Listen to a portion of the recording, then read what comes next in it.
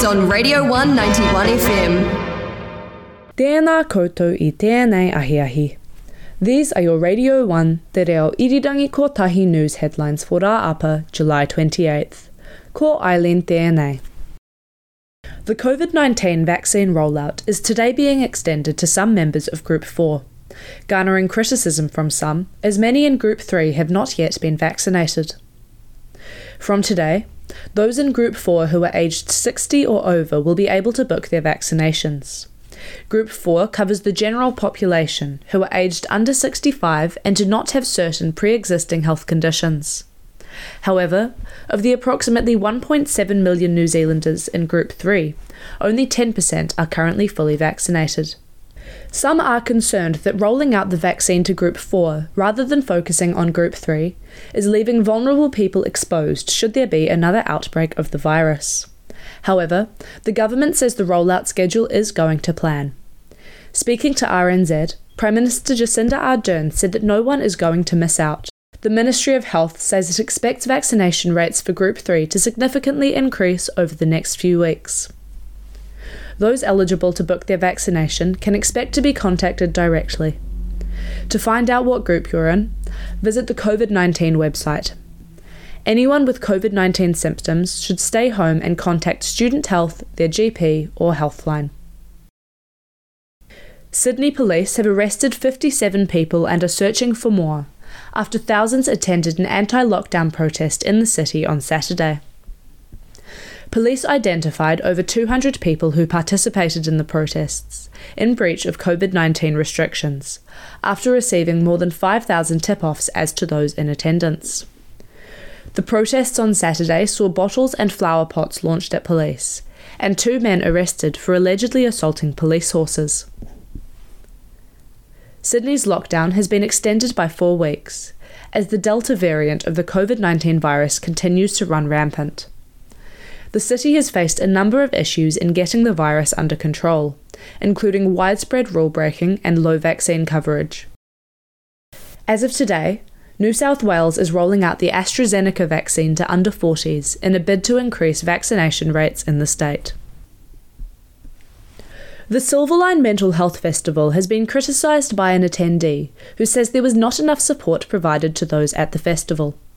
Critic Te Arohi reports.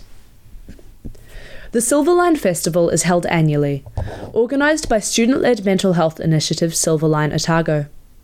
Last week, a student who attended the festival this year in May contacted Critic Te Arohi after it was reported that $26,000 was spent on the event.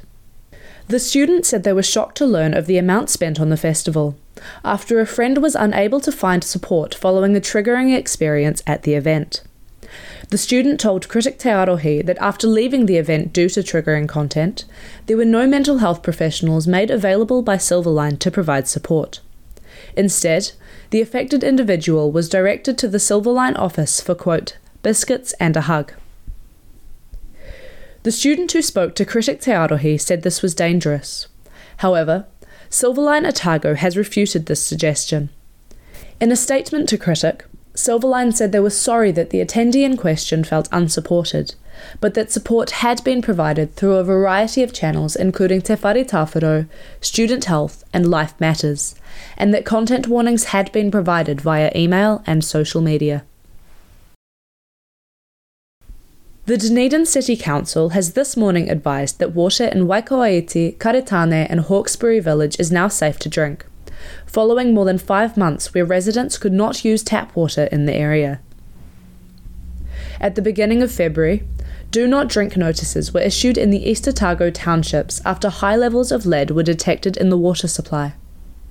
Since then, residents have had to source water from tanks located in town centres. In a notice released this morning, the DCC said that elevated lead levels were likely a result of lead pipes and fittings used on private properties, as opposed to coming from DCC infrastructure or the Waikouaiti River. Most water tanks are expected to be removed from Waikouaiti, Karetane and Hawkesbury Village on Monday. However, 1 water tank will remain in service in each township until late August. More information can be found on the DCC website.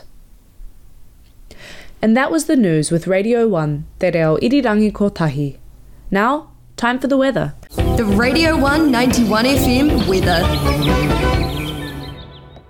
We can expect a high of 12 I tēnei rā in Otipoti, with light cloud.